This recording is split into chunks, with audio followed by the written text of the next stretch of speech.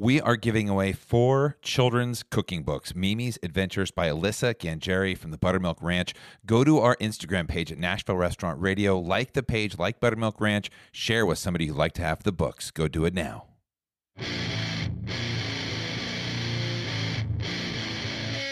Welcome to Nashville Restaurant Radio, the tastiest hour of talk in Music City.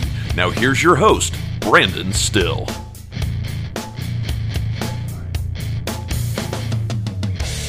Hello, Music City, and welcome to Nashville Restaurant Radio. My name is Brandon Still, and I am your host. We continue our December excitement with random episodes. Like I said, we're going to do some fun stuff, and today is no different. Today we are doing an episode for Brandon's Book Club. So I had this idea like a year ago that I always read books with the leaders of my team, and we talk about them, and it's kind of fun. I thought, hey, let's open this up to a lot of people. Maybe we can make a podcast out of it. We'll bring some leaders in. Whoever wants to read the book. They don't have to be leaders. It could be anybody. But you guys come in, and then we would discuss it, and it would be fun. So we did that, and this is the result from it. We read a book called The Comfort Crisis by Michael Easter, and today we jump in and we discuss it. You can hear the sirens going by. We're right close to Vanderbilt Hospital, so we're on the main route there. This is what we do. So one of the things we do with Brandon's Book Club is we brought the people in. We brought in today Stephen Smithing. He is the owner of both of my restaurants, the Green Hills Grill and Maribol. We bring in my sister, and she is the CSO of the Rabha. It's a nonprofit, and we bring in Justin Maestas, who is, I think he's the owner of Shared Spirits. I think that's what he is. And then you've got Matthew Clements, and Matthew Clements is an insurance agent for Robbins Insurance. He's our insurance agent. It's so fun to get everybody together in the same room to discuss this. We had 4 mics and 5 people, so we had to kind of switch them up a little bit, and it was just a fun episode.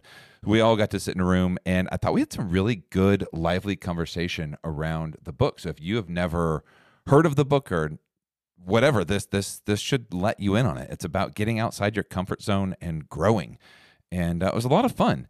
We also announced that this next Brandon's Book Club is going to be Will Guidara, his book Unreasonable Hospitality, which is I have read it already, and I cannot wait to read this book with you guys. Here's the deal. I'm giving away 10 copies of it.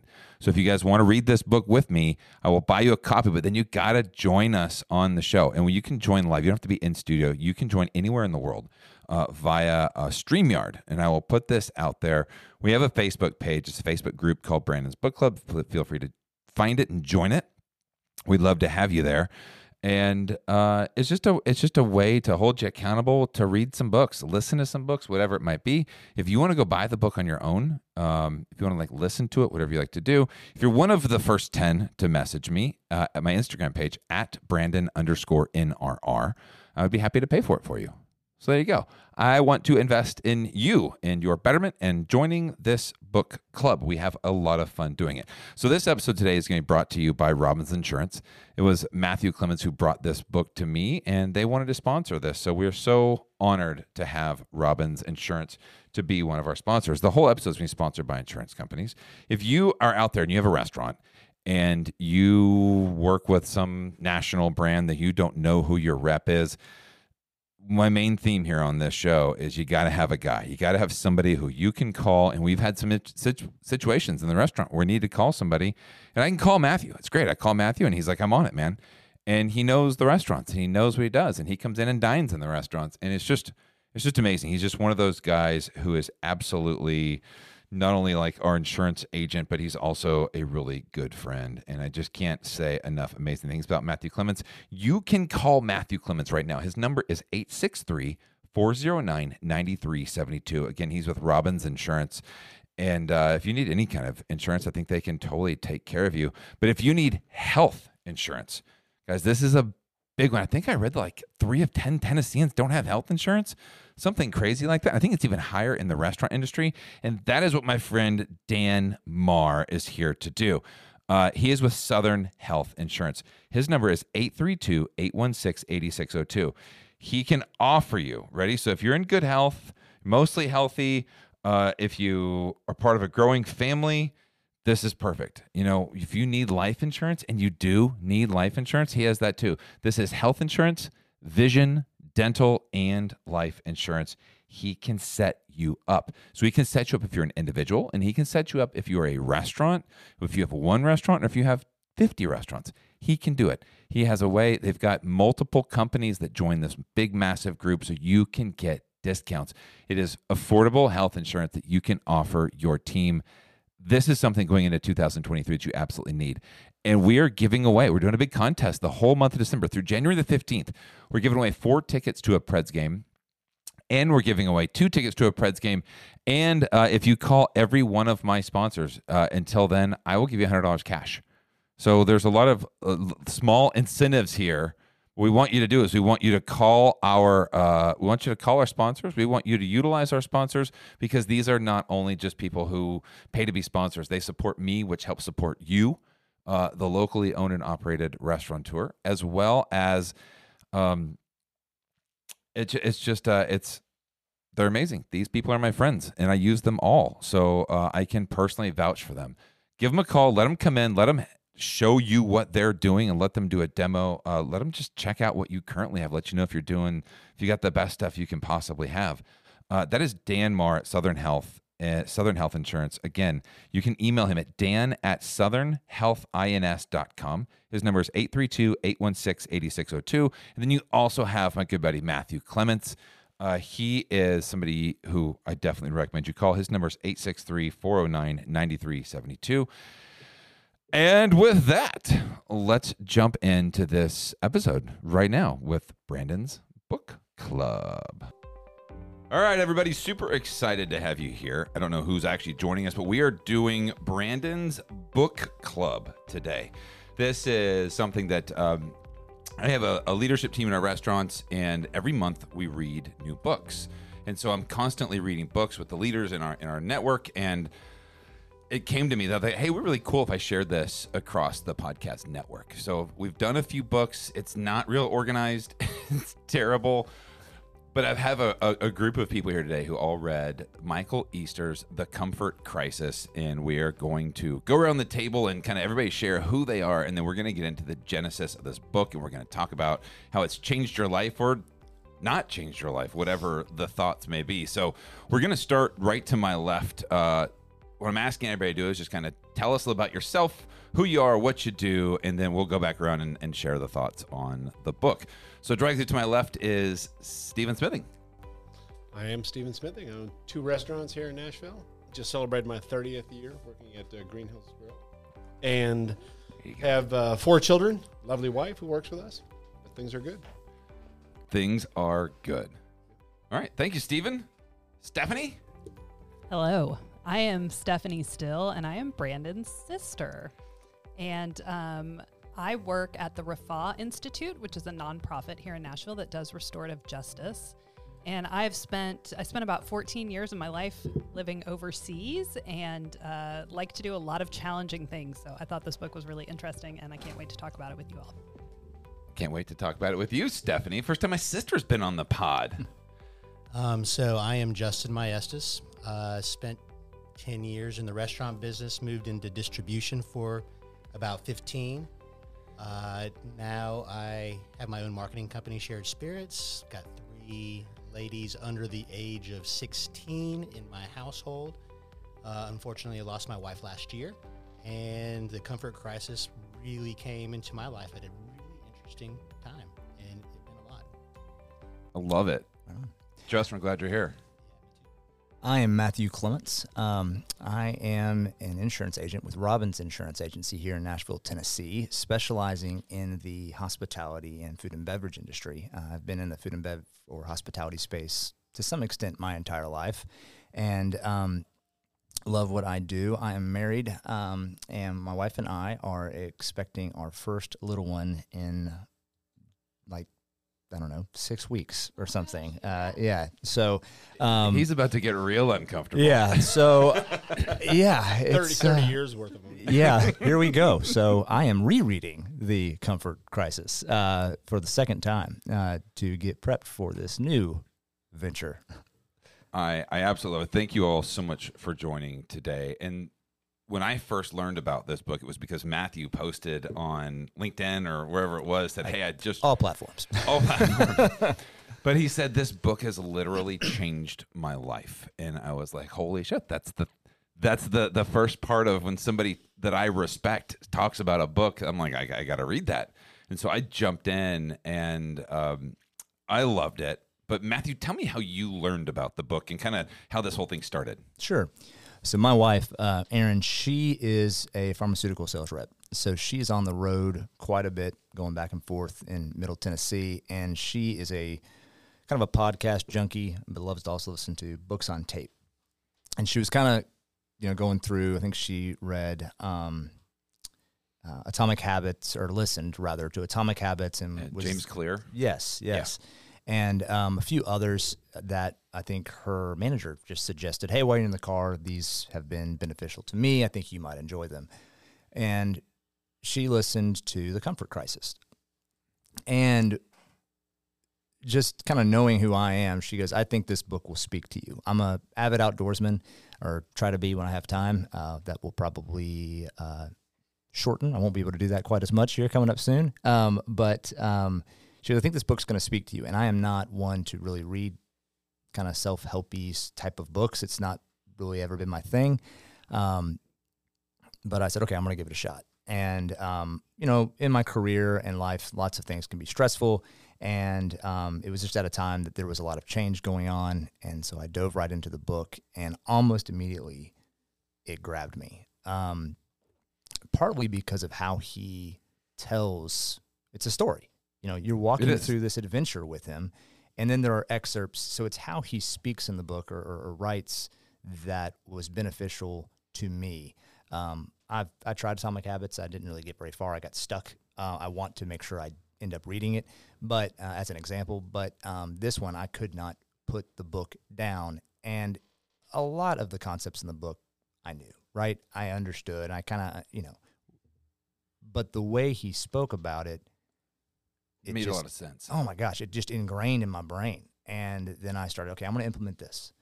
And I got a pen out, and I'm underlining, and I'm going to town. And she's like, you underlined that whole page. I'm like, yeah, it's all important, And I'm going back now, and I'm highlighting now different spots that maybe I missed or I really want to ingrain. And it's, I think I'm making it a goal to read it every year.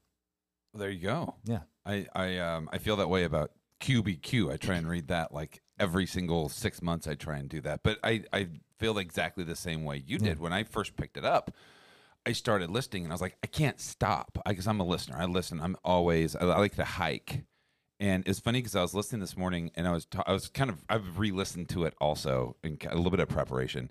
But one of the things that he talks about is focus mode. He goes, there's focus mode, and then there's an unfocused mode. In focus mode, your brain is constantly working. He talks about being on a phone a lot now, and even just I'm on that chapter right now. When we're like breaking, when we're bored, and we can't not focus. We focus, and it's like lifting weights, and that unfocused mode is so important. When I go hiking, I like to start listening to a book or something, and then when I find my brain wandering, when I get into an unfocus, I turn it off and I just let it go. Right. And I think the biggest thing for Stephen and I when we read it, because Stephen reads all these books with me. I love him to death for going on all of my silly adventures with me. But we both kind of read this book and we went, okay, we're not crazy, because we both are most comfortable outside of our comfort zone. Yeah. Right? My personality profile says likes to live on the edge of chaos. Oh, wow. And in a restaurant, that's pretty important because you can push, and that's how absolutely. you take care of the most people, most properly. But when you think about it in the context of this book, that's part of it too. You're supposed to be uncomfortable, and I'm very comfortable in that outside. When I walk and run and bike, I don't listen to podcasts. I listen to them in the car or books.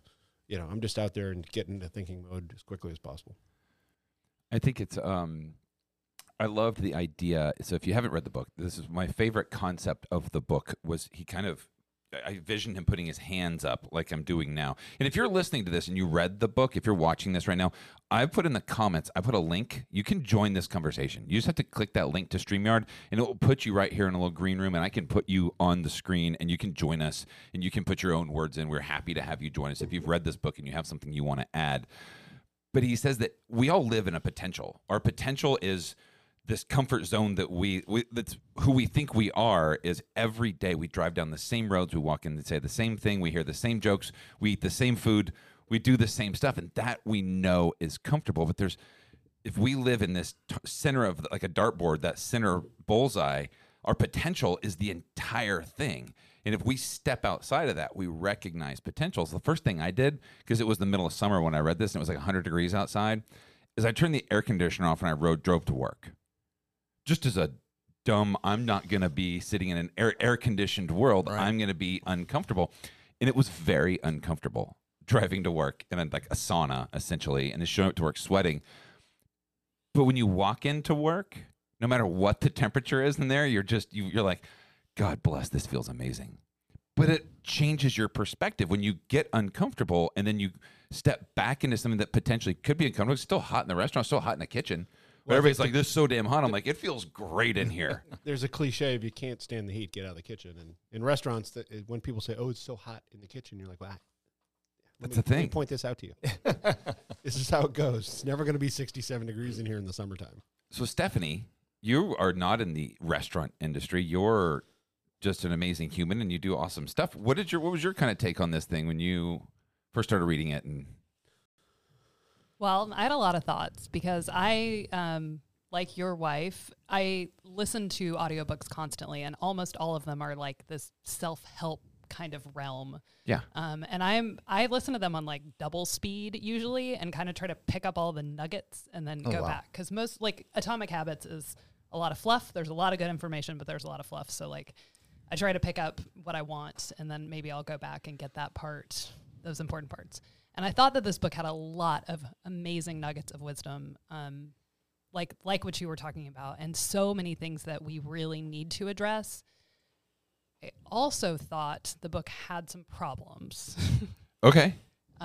So I'm happy to talk more about that if that is a space for it. But of course. No, but what were some of the most important nuggets, the important things you got? Because we both thought that after chapter 2, we got the concept. Yeah. After chapter 2, I was like, it said 7 more hours left. I was like, oh my, I got it already. I get it. Get uncomfortable. Yeah. Like, Yeah. get it. And we both were kind of like, and then the rest of it, we listened to it, but like the last 4 or 5 hours, like, did you kill the caribou? Right. Did you get it? Like, I'm hanging out to find out at the end of the story what really happened. Yeah. For those who haven't read the book, it kind of juxtaposes the story of him going on a hunt in the Arctic with these different chapters where he's sharing different nuggets of wisdom.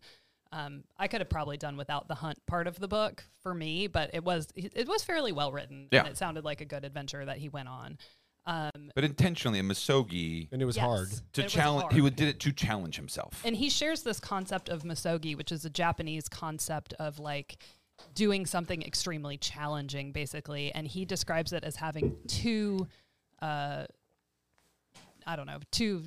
parameters, and that it's like you should have a 50% chance of success and you don't die. That's it.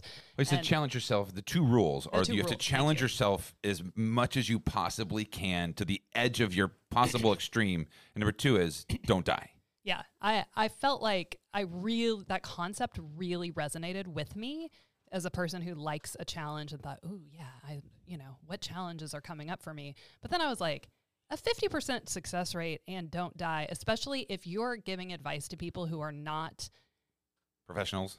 Yeah, or rich or ready for the outdoors, that is setting people potentially up for disaster.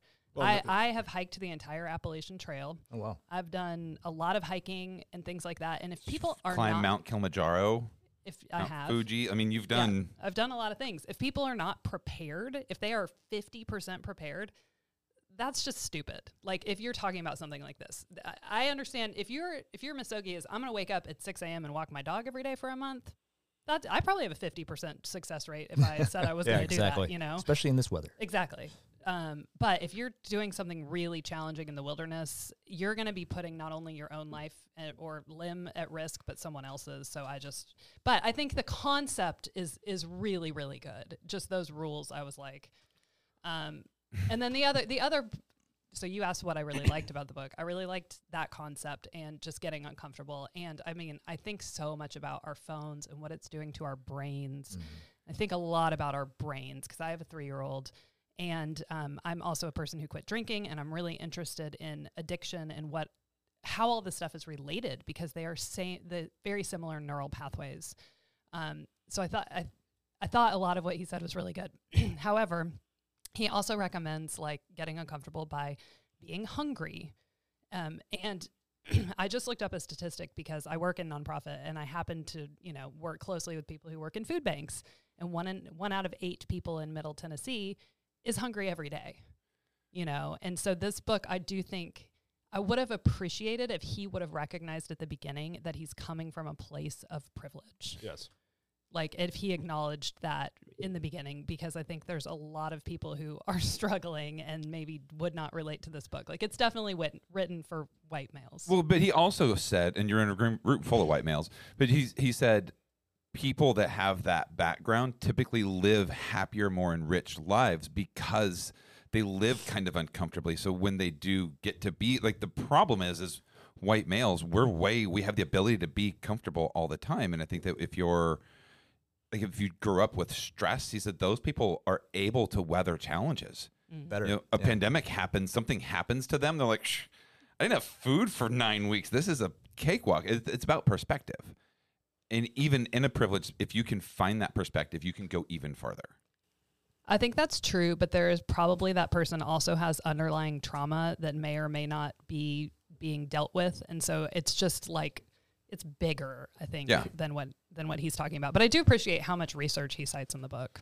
He basically suggests choosing to go hungry, and a whole lot of people in the world don't choose to go hungry. Yeah, exactly. They would choose not to be hungry. Well, I just think it's important to acknowledge that this is a book for affluent people, just he talked about, the guy who does the sports science, who can make people at the very top of physical activity better in some way. And that's clearly only a few people in the world have that opportunity even to spend their money on something that could help them do that. Yeah, absolutely. Justin, would you jump in here? Yeah, I love the book. It got me immediately due to my history with friends going up to Alaska on hunts. I had a couple of friends that went straight out of high school to Alaska to work for a year on boats.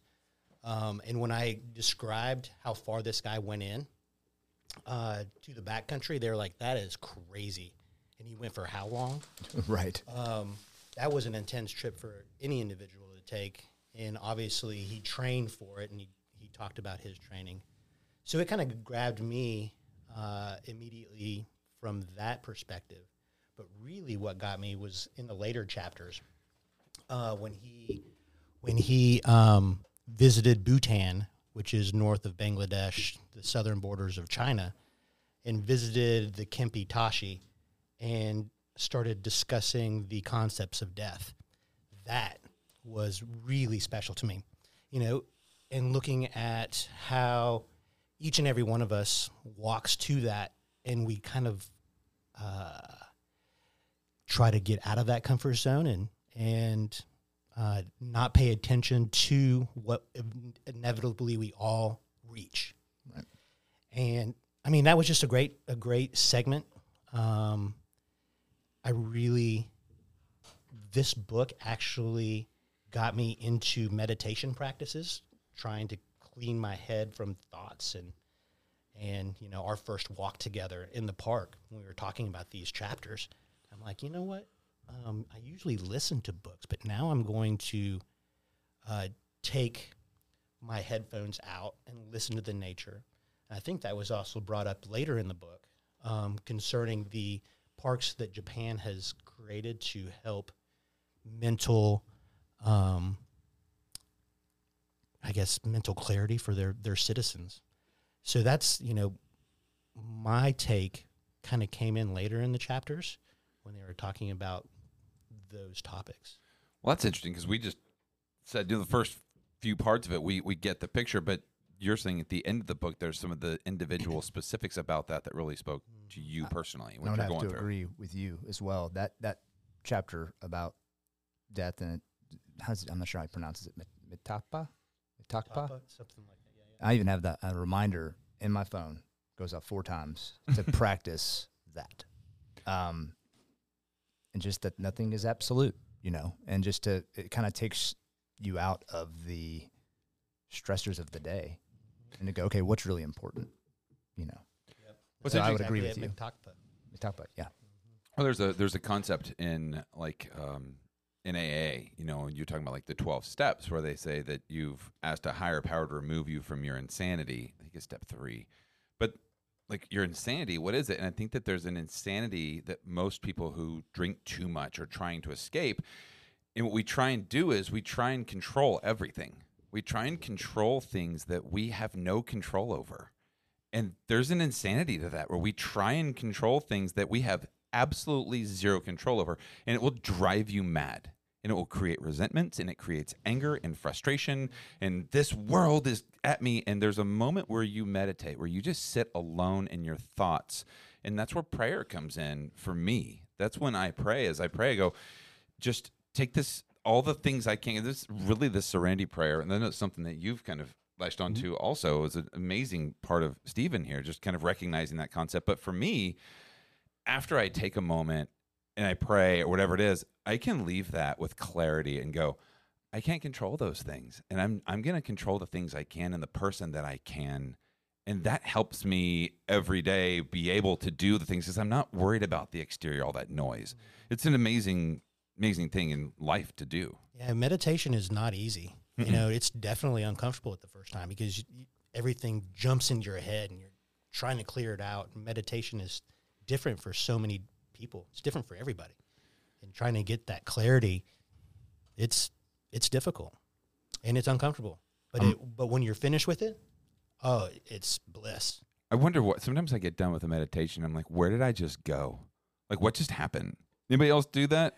See, I've never practiced meditation. And I'm actually in the chapter, it said if that's not your thing, and I probably have not tried it enough and been disciplined enough, but he said, get out and take a walk.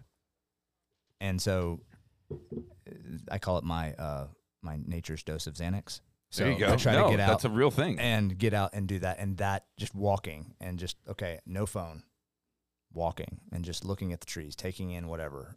That is where I get my clarity. You get bored. Yeah. He talks about getting bored.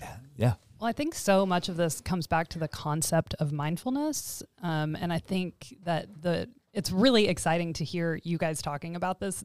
I've been meditating every day for a long time. But mindfulness is still a real challenge for me. And it's part of when you go for a walk, look at the trees, hear what's going on around you. And again, I struggle so much with the phone because the phone is just a constant interrupter in our lives. And it's gotten to the point where it's really a part of our culture. And so I liked a lot of the stuff that he had to say about that, although I don't know that I felt like I got really good, clear guidance on the phone. But mindfulness, especially in he has a chapter about food. And I think what he's ultimately saying there is mindfulness with our food, and really thinking, am I hungry? What's going on with me right now? And that concept in my life that's something that I'm really, really working on with so many different things. Because anytime we're just doing something mindlessly, whether it's sleeping under a roof in our bed at night, if you go camping for 3 days, you come back, you're like, oh my God, I have a roof, I have a bed. But could you practice that every day? Just like thinking about death? That's just gratitude. Yeah. I mean, just practicing gratitude on a regular basis for some of the things we take for granted. Stephen? We're just over here. We talked about the serenity prayer and kind of things you can't control. And I said Well, earlier in my life, when I swam a lot in a pool, you're going back and forth, looking at the black line in the bottom of the pool, and all it was meditation. I mean, your physical body knows what to do, when to turn, but the ability of your brain just to think about all types of different. And you're like, why would I be even thinking about this? But because you're in this enclosed, space where your body is working pretty hard, but your mind doesn't have to. And I think part of this is being intentional with that, right? So I mean, that's with the whole misogi. It doesn't have to be. I mean, this get in your danger zone, and maybe. I mean, I have a very good friend of mine in college who was killed by an amateur hunter. I haven't gone hunting because I don't want to kill somebody accidentally across the campfire from me in Alaska, which is exactly what happened to him. So I don't get that far out of my comfort zone because I don't even know what I'm doing. I was never trained, and I could go through training and all that, but to me, it's really not worth it. I can find something else that's uncomfortable. And I don't think it has to be that dire. I mean, I think the other day I'm riding my bike, and instead of taking the 28-mile easy route, I take the 42-mile harder route, and when I had 10 miles left, I was like, well, I wish I had taken the easier one, but I really didn't. Right. Well, I think that's reading it for me. I realized how often I'm outside of my comfort zone. Little things that I do. It's kind of said it was kind of confirming that I'm not just a crazy person. Like, oh, these are good things, which was nice because I felt a little more confident. Like, okay, so me trying all these insane things isn't because I'm crazy. I crave being outside of my comfort. I crave learning. I want to constantly be learning. That concept of getting a little bit better every single day doesn't happen when you do the same thing every single day. But I think that what it did for me was it made me a little more intentional. When I had a decision, like to be intentionally bored, we work with the AOS model in our restaurants, and we have something they're called clarity breaks. And it's really important that we schedule managers for regular clarity breaks. Like, I need you to take 2 hours and go hiking or do something but not like go be on your phone sitting in your car. Like, do something intentional where you think about work or you just start walking and start thinking about concepts around scheduling. How can you make scheduling better? So go take a walk, go do something where you don't use your phone, go walk around this trail for an hour and a half, but think about that, and just let your brain wander. I think being intentional about doing stuff like that is probably the biggest thing, like taking the easy route or the hard route, like turning your air conditioner on or leaving it off, kind of creating that uncomfortable mode just to see what it does. I think it's something that I've tried to do. Is there anything that you, as a result of the book, have started doing differently on a daily basis because of it? Well, I think you spoke about the am I hungry? I do think that I'm like, why am I eating something if I'm not hungry? I mean, if my kid leaves a bag of Doritos open on the counter, should I eat 4 of those, or should I just wrap it up and put it back in the bag, or shouldn't we have Doritos at all? But that is a big part of it. Is the whole starving yourself, I don't know the realities of that. It works better and you're probably healthier, but the fact that we don't need to eat all the time. I mean, do I need to take something home from the restaurant at 8 o'clock at night? Probably not. So, yeah. Do I need so this apple fritter? No, it is good, yeah. And I'm not eating the apple fritter. It looks good, but no. For me, it comes back to mindfulness. Like, I love apple fritters from Donut Den. This is one of my favorite things in the world. Hell yeah, I'm going to eat it, but I'm going to pay attention and try to enjoy it. And then, later on maybe go, okay, well, I had an apple fritter, so I'm going to go a little easy on whatever else I might eat.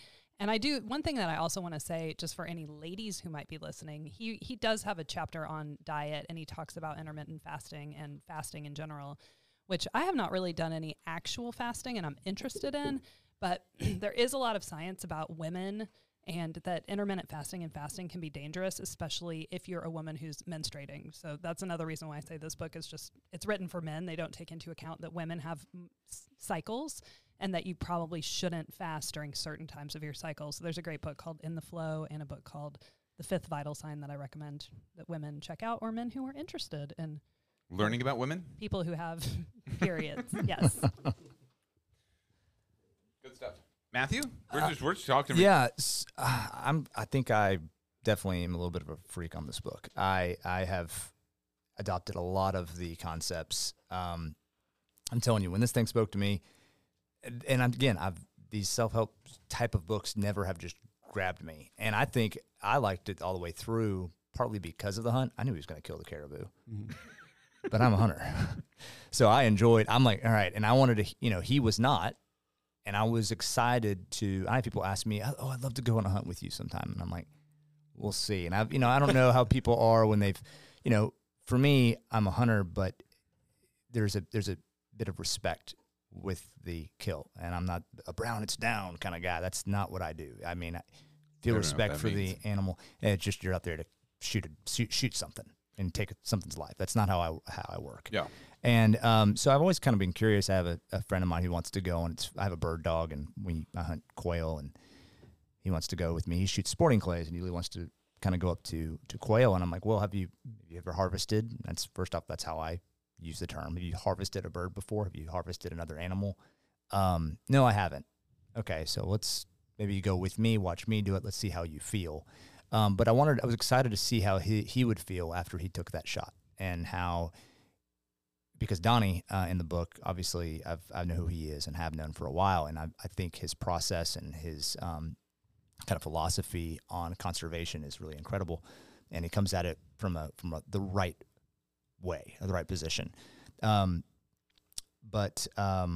Versus flying over the flock. The guys I love the rule in Alaska that you can't shoot the day that you fly. Right. And that like you have to land and then actual hunt, because otherwise it's poaching. You're just shooting fish in a barrel, exactly. so to speak. And I mean, I don't go to obviously Donnie's extent just because we don't have those parameters. Our opportunities are different. We live in Middle Tennessee. There's lots of deer, etc. Yeah, so I was really excited to get to the whole book, and I was so dialed in. Again, I knew he was going to shoot the caribou. I was excited to see how he was going to do that, so it captivated me through the whole thing. So from the Mictacpa to fitness was big for me. You know, I like to think I'm relatively in shape. And then when I read, and I cannot remember, I'm excited to get back to that chapter. When I read the chapter on, you know, what is actually recommended, I'm not hitting that. I wasn't to be truly, you know, healthy. I'm like, wow, I really need to up my game. So I went out and bought a Whoop. Really trying to be mindful of my fitness and pushing myself, because health is wealth. I'm about to have my first kid. I want to be able to do all the things with him and have, you know, a healthy longevity, you know, long life with him. And so just being very focused on that portion. The phone was huge. Especially in my career, you know, I want to be available at all times for all of my clients, and I do definitely do that, but I have to set some time for myself, and that's where I try to get out in nature, take a walk. It's amazing what that has done for me. Yesterday, felt a little stress, so, I mean, every day is stressful, but I felt a little extra stress, so I called my wife and said, hey, I'm heading home. How do you feel about going for a walk right before we go to dinner? She said, that would be great. And so we took the bird dog to get some energy out, and we went on a walk. And I've never found something, just because it's mindful, like, why am I doing this? I'm going to get out of my head, you know? So that was another thing that I've adopted. And then I've gotten better at picking up the phone. I actually put timers on apps so I wouldn't be forced, because you're sitting there, you're doing nothing. Your instinct is to pull up that phone, check Instagram. Everything I follow is about the outdoors anyway, so I'm like, you know, what are you doing? Let's just go there. I know. What am I doing? Why am I looking at it? Let's go do it. But those are the biggest things that I have, you know. Next time you're at an airport, like if you fly Southwest, when they just look around at people in an airport, like, you could get away with murder in an airport because nobody's looking around anymore. Every single person's just looking down at their phone. Nobody's looking at anything. They're just like, I'm bored. I want to get this done. Like, immediately I thought, you put that phone down and you just sit there in an airport and look around the room. I'll bet it's 10 times more interesting than looking at that phone, whatever you're looking at. I'm going to throw my dad under the bus. Sorry, Dad, if you're listening or will listen. It's Thanksgiving. We're all hanging out. I have this very functionally dysfunctional family. Mom and dad are divorced, both remarried. Everybody gets along. My dad, my stepdad, and I all go hunting together. Nobody gets shot. So it's awesome. But we're sitting in the tree stand. My dad and I just spent some time together. We're going to harvest a doe, and he's on his phone. I'm like, you bored? Get off your phone. I was like, all I have to say is comfort crisis. Was this Michael Easter approved? And he's like, all right, you're right. All right, fair. But yeah, there was a point during Thanksgiving where I looked down, myself included, my dad, my stepdad, my brother-in-law, and I were all on our phones. I'm like, what are we doing? So I was like, all right, phone's on the table. Let's talk. It's the biggest pandemic. 100%. You know, last time I was in Chicago at O'Hare, and I had a 2-hour layover. I walked 3.8 miles. I turned on Strava and just kept walking till it was a half hour left. I better go back and get on the plane.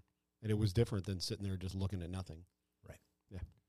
You should give out free appetizers every time you get eye contact with somebody in a different city. That's it. It happens. Yeah. You know, I see people all the time. I'm like, oh, hey. Something at the end of the book that I thought was really interesting was the chapter on rucking, hiking wearing weights. Did you start? I guess I should Ooh, say I I've want said to that hear too. I about it. started. But yeah, I've hiked the Appalachian Trail, so I've backpacked. So I have hiked with weight on my back. And when I had the baby, we got a little baby carrier and hiked with him on my back. But in general, I do a lot of trail running. So I hadn't really ever thought about that concept. And he basically says it's the best form of exercise that you can do, which I had not ever heard anyone say that before. So I felt like that was really enlightening. And our mom actually has started, she's not using weights, but she started walking and in the hopes awesome. that we can eventually do this. So Well, she read the book. Yeah. My mom read the book too, and she's like, "Oh my gosh, she's like addicted now to being outside of her comfort zone," which is, Yeah. it's just, I guess it's being intentional, mindful.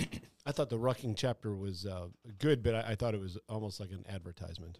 I Little mean, it bit, was a little much. I'm like, yeah, we get it, but I did buy a rug. totally so no, I've seen so several. it got me. And I've seen several people with the backpacks on, and it makes Yeah. total. But I think most people just getting out and actually doing that 3-mile Correct. walk is, baby step it to putting 50 pounds on your back Right. and doing it. Yep. So I bought a 40-pound weight vest. Yeah. And a 20-pound. It's a sack that you fill with 20 pounds of sand. I got it too. Did you get it? He got me, man. This Oh, book, he man. just sucked me. I'm like, all right, well, take my money. So I do the white trail at Percy Warner Park, and I probably look like a crazy terrorist because the weight vest looks like a flak jacket, and I'm carrying this big old sack, and I've got it. Sometimes I got it over my head, sometimes I got it on my shoulder because it's a pain in the butt. Did you to carry a rifle also just to make the whole I should probably thing carry a stick across my back or something crazy. like a but- ninja hat? Oh, it's crazy.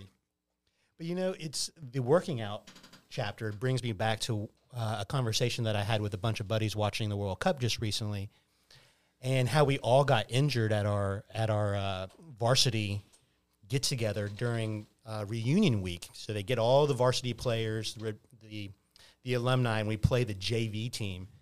Every year there's massive injuries, and we all work out beforehand. We're on treadmills, we go walking, we go running and stuff, but it's the concept of training, that the medicine and the science that's behind training now that we didn't have then. We're all on treadmills, we're doing stadium steps, but the resistance during those is what causes injuries. When you're running 50 miles an hour down a streak going towards the goal, and somebody's grabbing onto your arm and tweaking all those side muscles, and you're fighting for position, that's a different type of running. You're not on a treadmill at that time. And I think that's what he was saying. Like just being out there in the elements, doing that is the real exercise. the real stuff. But the rucking is really like I after about 2 or 3 weeks of that, and then going back on the trail without any of that, it's like, why am I doing it without that anymore? So I'm similar to you, but I'm like the way I'm embarrassingly like I use my wife's weights. So she has like the little Are they ankle purple? weights. Purple? Yeah, they're like pink or purple or whatever. Like I'll put these ankle weights on, and then I just take like barbells and I put them in a backpack, and I just use those. That's what I started doing. So I'm just like barbells in a backpack, and I've got these bright pink ankle weights on. And I'm running like, oh, that's cute. That guy stole his wife's workout equipment to come out to the trail today, and I don't care. I'm like, what? You see me go by you, and that's it. I don't care. Well, it's definitely made the hikes more challenging, and I just like all the looks that I get when I'm carrying crazy stuff in the woods. I do it in my neighborhood, so I look real weird. Like, at least they're like, oh, he's on a trail. I'm like in Creve Hall, Nashville, Tennessee, walking around off the road, like trying to not be on the road and make it more difficult. And they're like, what is wrong with this dude? So at least you're on a trail. You go to Ellington?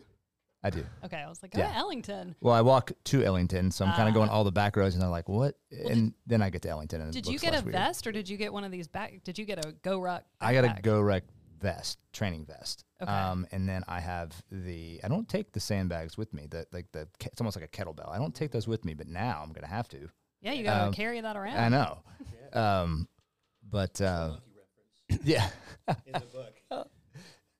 I found that when we had children, when we had our first child, I had to shorten I didn't have enough time. So I had to shorten my exercise cycle, and that's when I started to basically learn to run, because you can go and knock out, some pretty, in an hour, whereas as a cyclist, it takes 3 hours to get that much exercise, same as you would get basically an hour running. And that was it's certainly something we thought about and how are we going to do this. You can also just walk out your front door, kind of like you said, go run and come back. You don't have to go and figure out, what back road you're going to get on and things like that. Right, exactly. All right, guys. Well, I think this has been a lively conversation. I appreciate all of you for being here. Am I missing anything? I think that what I want to do is kind of a final thought is I'd like to go through and have you guys rate the book on a scale of 5 stars. 1 being like, I would not recommend it. Don't do it. On a scale of 5 isn't like, this book changed my life. You should definitely read it. And then I'm going to reveal what the next book is in Brandon's book club, which is such a humbling name. I didn't know what else to call it. Like, it's so dumb. Who wants to start? Stephanie looks like she wants to start. Well, I was just going to suggest maybe you should call it Brandon's Book Buds, so you get like more alliteration. Yeah. And it sounds like you have friends. Well, let's not go too far. Brandon's Book Buds. Again, self-awareness. Yeah. I'll start since I grabbed the mic. I think I would give it 4 stars. I felt like there was a lot of really good stuff in there. Again, I mentioned some of the things that I thought were problematic about it, but hearing you all talk about how it changed your life and seeing our mom immediately take inspiration from it, I think that's huge. So I would, after having this conversation, I would definitely recommend it to people. I'd probably give them some kind of a caveat. But I work in a world where, people just don't have enough, and people are really struggling. And so that's always on my mind that this could just really be taken the wrong way. So that's all. We'll just go around the room. Justin? Yeah, so I would also give it a 4-star due to the historical references, how innovation happens when humans get uncomfortable. There are modern examples, past examples. I spoke about the book maybe 24 times to I don't even know how many people while I was reading it. I don't ever do that with any other book, which is very, very interesting. I would definitely recommend this book. All right. Good stuff. Matthew? So I'm similar. Don't talk about books often, and it's not these type of books aren't necessarily my cup of tea, and I'd give it a 5 out of 5. I'm healthier because of it. I'm both physically and mentally probably more so, far more mindful, which for me in my personality has been life-changing. Truly, this book, it was hard. I was debating on if I was going to post about this book on social media, and I'm so glad that I did. I think I had 12 or so people message me and say, just bought it that day. Which was really neat. And I stand behind it, and it definitely changed my life, and I'm a better person for it. So much that I'm going back and rereading. Amazing. Stephen? I really enjoyed the book, but I'd probably give it 3.5 because for me it was more life-affirming than life-changing. Mm-hmm. And I'm a confrontational person by nature. I don't mind getting out of my comfort zone. I also have the means to go and drive my car and take a whole day and bike 2,000 or 3,000 vertical feet because I can, and I have a bike that can actually do that. But that also, the reason I'm doing that is kind of a small massager every day to be uncomfortable. I like being uncomfortable. I tell my son every day, he's a swimmer, he's a sophomore in high school. I said, you got to suffer, learn to suffer, because that's the fun part. That's really what changes you and makes it better. Gives you perspective. And I think, the mindfulness part was really pretty important here, that the choices you're making are the choices you're making, and you can make the choice not to do that. Yeah. I feel like this is a book that really anybody can relate to. Anybody can read. You don't have to have a certain level of intelligence. Anybody could read it and take something from it immediately.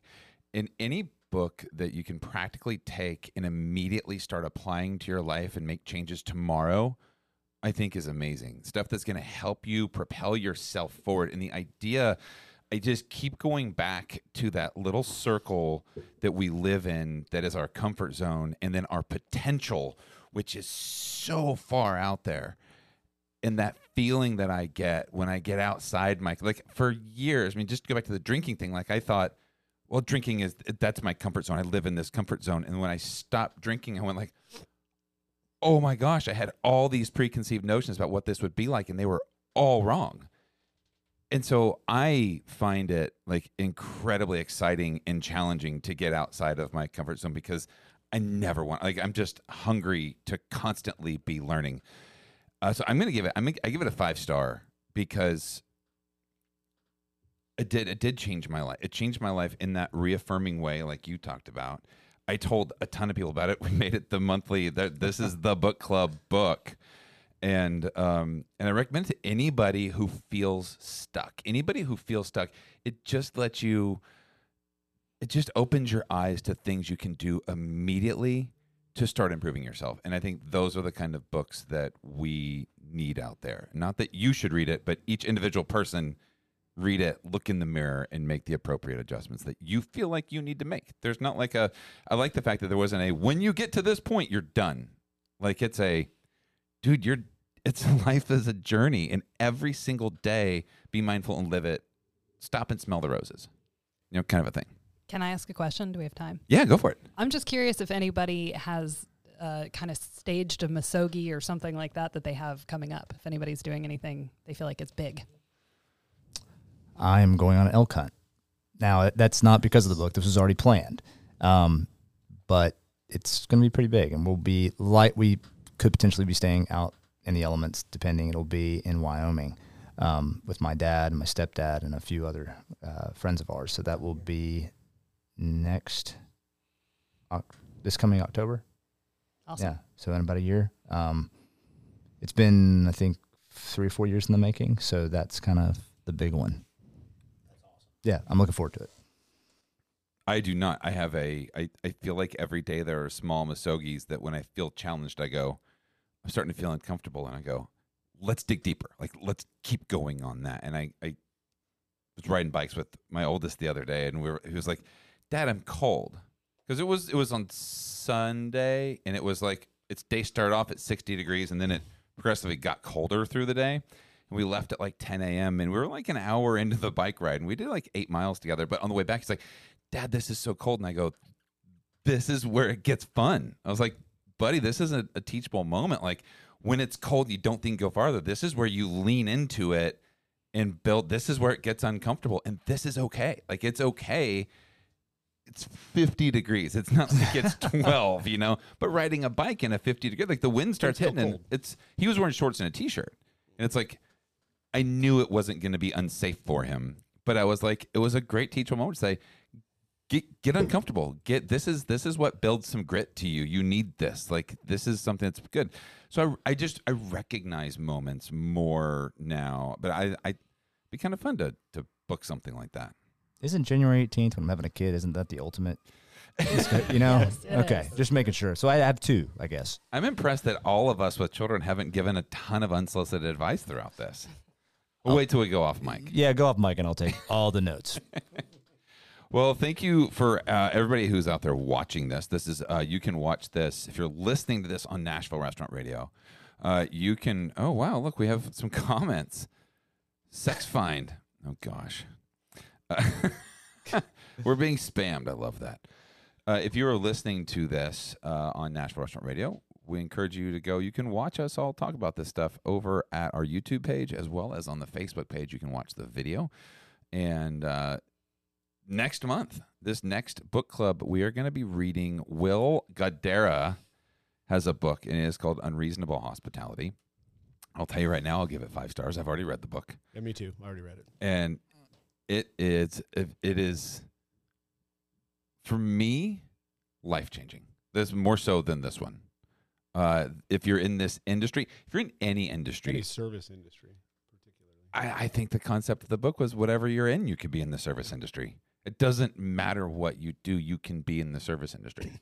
And I'm really excited to do this book with this audience because, whew, man, I got so excited reading this. It was pretty amazing. My whole leadership team, we've already read it, but like I want to get everybody else out there, and I want to have a conversation like this around unreasonable hospitality because it will change your life too. I think so. Oh, I agree. It's pretty good. It's especially focused on mindfulness of hospitality and service. Oh, being and anybody, if you know somebody who has a birthday, this is a good book. Which is everybody, right? And if you know somebody who, I think that the idea of being intentional with what you're doing for people is really cool. Gift cards are the antithesis of this book. Exactly. Well, and one of my favorite parts about the book is basically when you have difficult people, don't take it personally. Just solve the problem. I mean, you can those are the easiest people to wow. That's an amazing, it's an amazing point. And we're going to talk about that in depth coming up. So Will Guidara, in his book, is called Unreasonable Hospitality. I'm going to try and get Will to come on the show and discuss it with us because he's an awesome guy. Right on. Thank you all so much for joining us today. And I hope you guys have a wonderful rest of the month. And hopefully we can do this again next month. Right on. Sounds great. All right, guys. All righty.